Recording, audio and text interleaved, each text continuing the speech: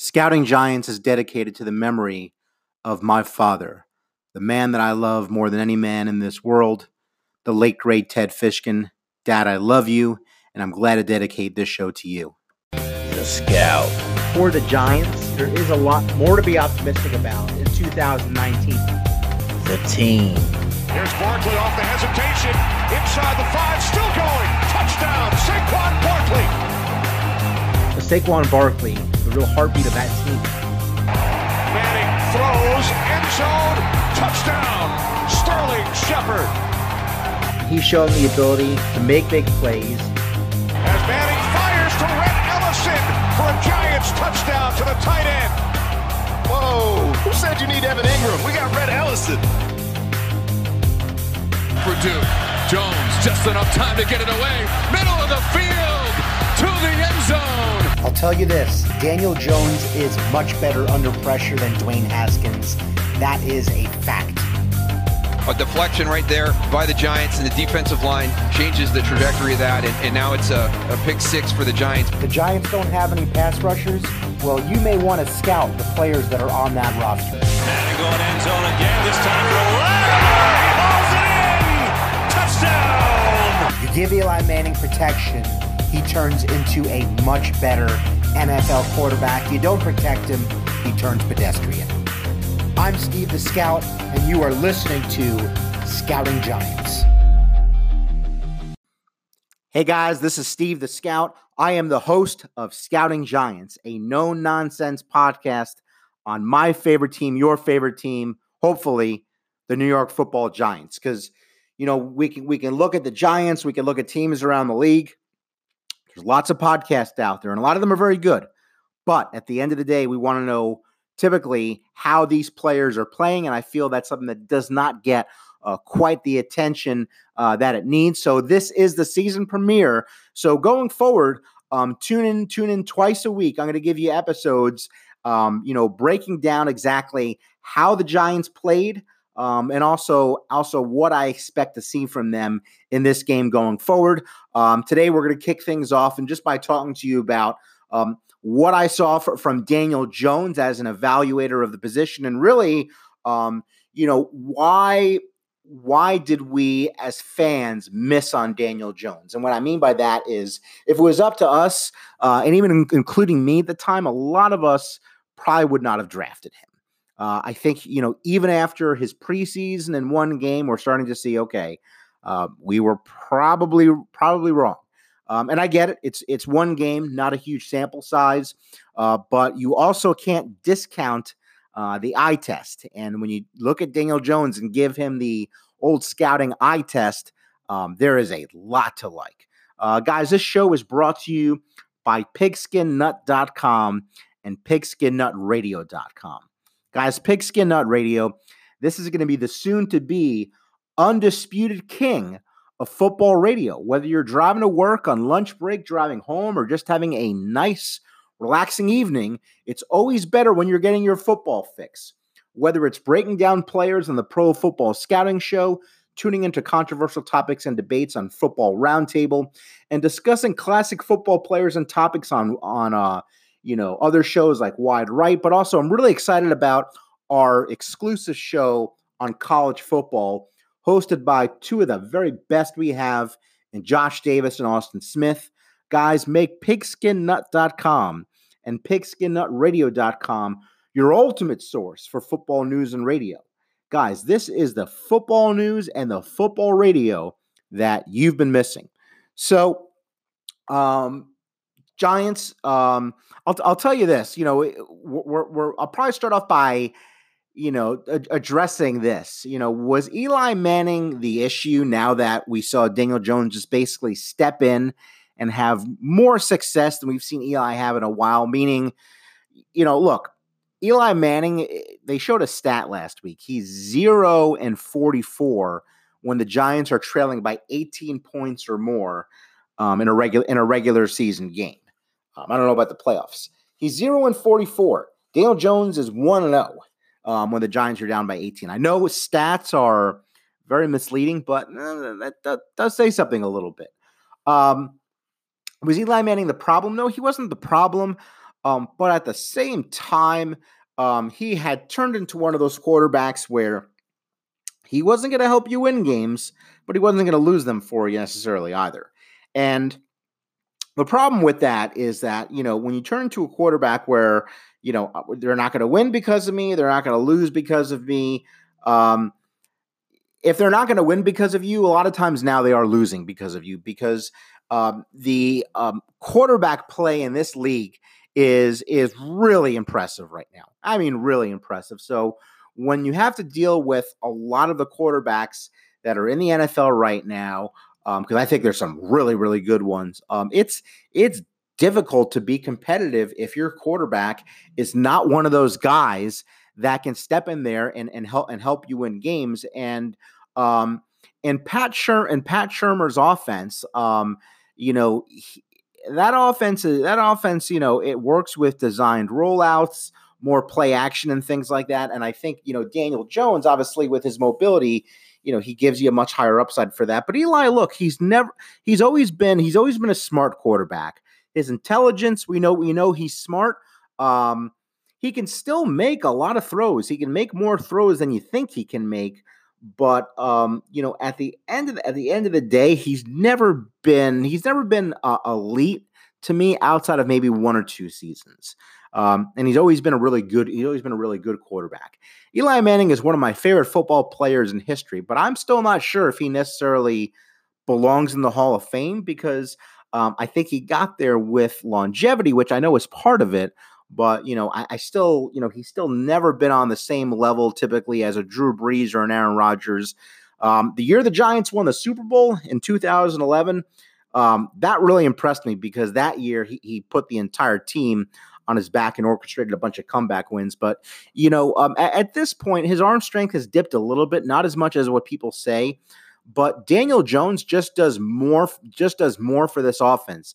Right now, he's got a stronger arm. He can extend plays better. And he's right now, and right now, when you look at just being able to move the offense, because he's got the mobility, and because he can make these throws on the run, because at this point he's seeing the field really well, and he can throw it in there.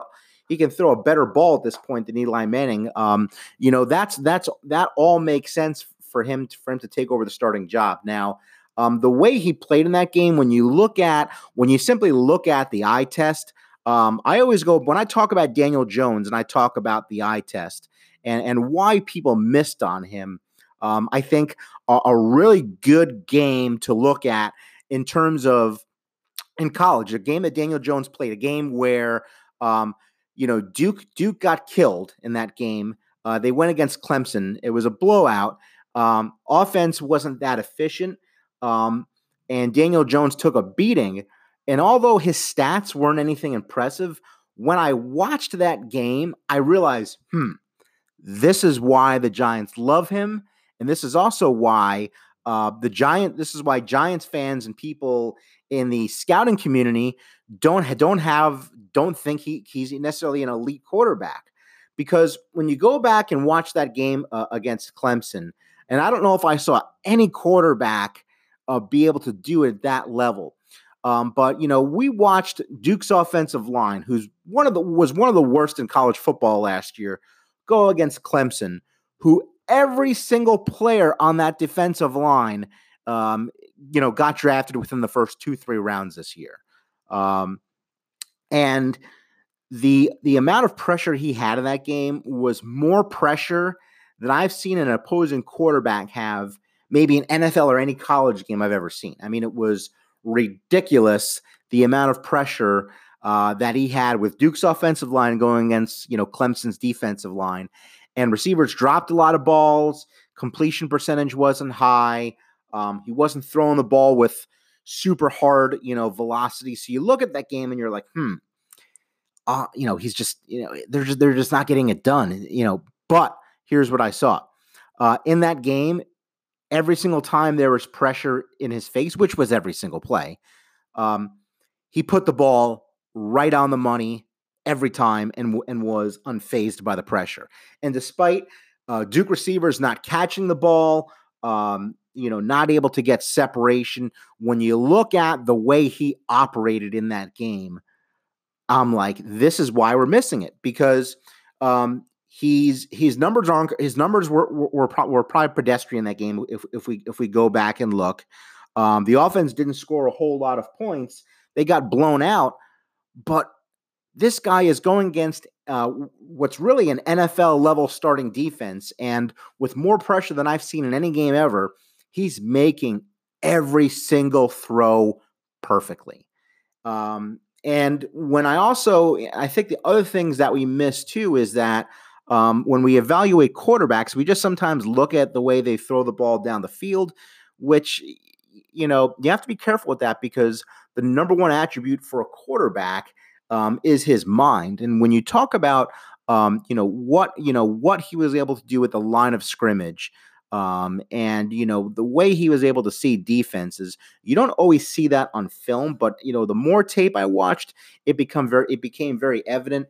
And when we look at Daniel Jones, the numbers were nowhere near what Dwayne Haskins had, but you got to take everything into consideration and just look at the eye test. And the eye test told me, he's lofting a lot of balls in there to make it more catchable for his receivers, and he's just not getting the help he needs. But no matter how much pressure he has, he's just unfazed by it and putting the ball right on the money. In the preseason, we saw more of the same thing. Every single game he played in. Look, in the preseason, he was arguably the best quarterback that played in the preseason. And then, you look at the first game that he came in against Tampa Bay. He had no Saquon Barkley. Receivers were injured. Yes, Sterling Shepard and Evan Ingram were back, but they were missing everyone else outside of that. And Todd Bowles called a really good game.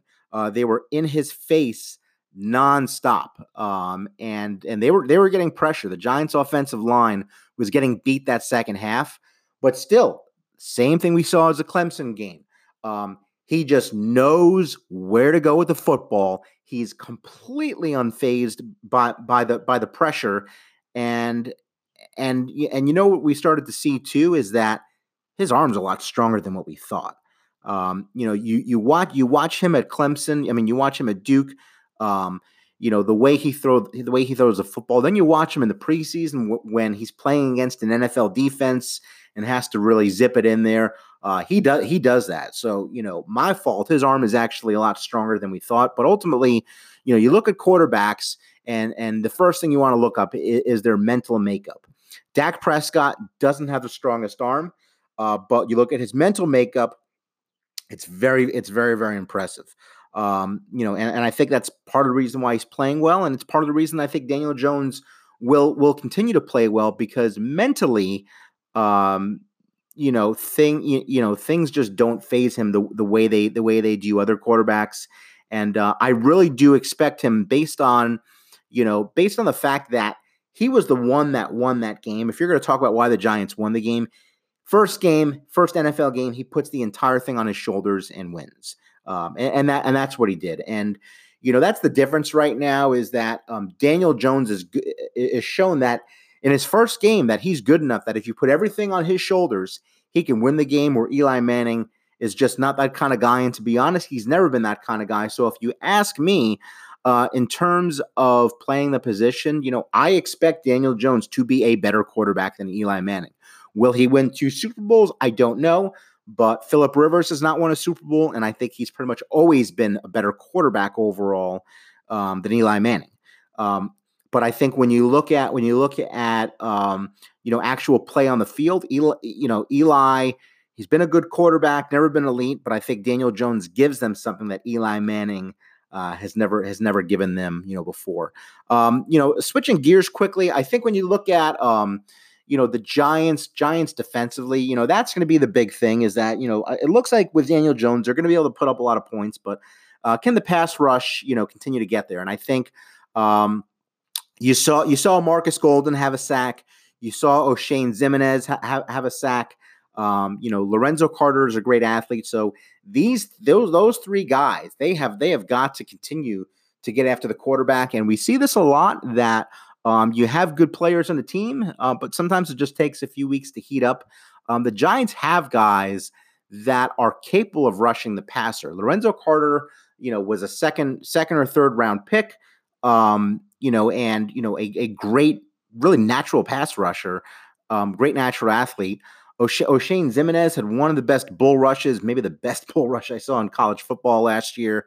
And I think when you look at Marcus Golden, he's a guy that had double-digit sacks, a few years ago. So look, these guys, and he did it in James Betcher's defense. So these guys are capable of playing better. They started to get some pass rush, but unless that happens, this is going to be a long season. And I think what's really probably disappointed me that so far more than anything else has been the play of the secondary. Overall, you spent the first round pick on Baker. And you're just, and Janoris Jenkins, not that Janoris Jenkins is playing bad, but he's playing against guys that are better than him right now. He's not quite as good as he used to be. If you saw, obviously, the matchup against Mike Evans, he got he got undressed in that game, and he, even on plays where he actually covered him tight, he just couldn't stop Mike Evans, and that's also because Mike Evans is one of the best in football. But this secondary, this pass rush, especially the secondary, I think has to play better. And look, if they can do that, and Daniel Jones can stay healthy, I love Eli Manning, but I'm hoping Daniel Jones does not get injured on any of these runs where he's taking off. But I think the Giants can start to win football games, but a lot of it is going to depend on can these players on their defense step up. So that's gonna wrap up everything I have for you today. Join me back. I'll be back with you guys either on Sunday night or Monday morning to give you my scouting report on what I saw in the Giants' Week 4 matchup against the Washington Redskins. This is Steve the Scout with Scouting Giants, signing off.